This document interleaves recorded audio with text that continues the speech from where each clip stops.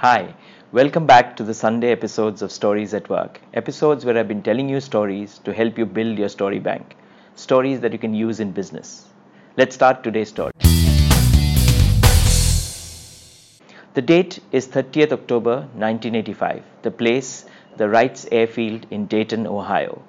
A small group of people, the top brass of the US Army Air Corps and the top marketing executives of two of the largest airplane manufacturers of those days, Boeing and Martin & Douglas, have gathered at the airfield for a flight competition. The Air Corps were looking at buying 65 new generation long-range bombers, and these two manufacturers had a model each in submission.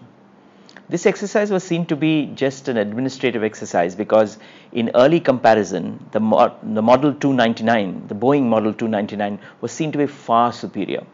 It was carrying 5 times the bomb load that the Army wanted. It was able to fly twice as far as any other aircraft and twice as fast. The Boeing Corporation's gleaming aluminum alloyed bodied plane looked very sleek and impressive. It had 103 feet wingspan with 4 engines, and as it roared down the tarmac, it looked like a majestic machine. It took off very smoothly and sharply climbed to 300 feet, and then the engine stalled. It turned on one wing and nosedived in a fiery explosion. 2 of the crew members died that day, including the pilot, Major Ployer Hill. The Air Corps did an investigation which revealed that there was no mechanical problem. It was pilot error. The plane was very complex. The pilot had to adjust many things. There were 4 engines, each with separate fuel and oil mix. They had the wing flaps, the trim tabs, the retractable wing edges. All that needed manual intervention to create stability. And in all this, the captain, the pilot, Ployer Hill, had forgotten to release the emergency brakes on the elevator and rudder control. And that's what led to the crash. As one newspaper later reported, it was too much plane for one person to fly. So obviously the Air Corps awarded the contract to Martin & Douglas and bought 65 airplanes. Boeing Corporation nearly went bankrupt. However, the US Air Corps decided to at least procure 4 or 5 of these Boeing Model 299 because there were still some people internally who believed that it was possible to fly this airplane, and it was really advanced. So they got a group of test pilots together, and they decided to brainstorm of how to bring this in. Now, what the test pilots together decided to not do was actually as interesting as what they decided to do.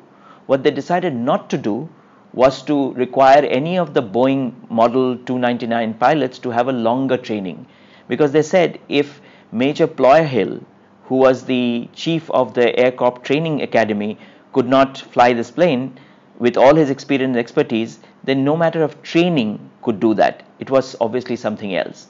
What they decided to do was simple yet ingenious. They decided to create a checklist. Yes, a checklist. So what they did was they took each of the steps required and put it down step by step, very simply, in little index cards. One for takeoff, one for flight, one for landing, and one for taxiing. And it had simple checklist items which every pilot knows how to do. Check that the brakes have been released, the doors are shut, the windows are shut and locked, each instrument has put on one by one, the elevator and rudder control locking mechanism has been released, and so on. Really basic stuff. With these checklists in hand, the pilots went on to fly the Model 299 for more than 1.8 million miles without a single accident. The US Air Corps ordered more than 13,000 of these planes, and these planes gave them a huge air advantage during the Second World War. For those of you who have read about the Second World War, you would know this plane by its other name, the B-17 bomber. What a lovely story. I read this story in Atul Gawande's fabulous book called The Checklist Manifesto. Where in business can you use this story? The first, of course, in the premise that Atul Gawande had, which is checklists can save the problem in many, many complex situations. The second, when you're trying to tell people why something that they think does not need a process or a SOP does need it because things have become more complex. Maybe you can think of any other place where you can use this. Hope you enjoyed that story.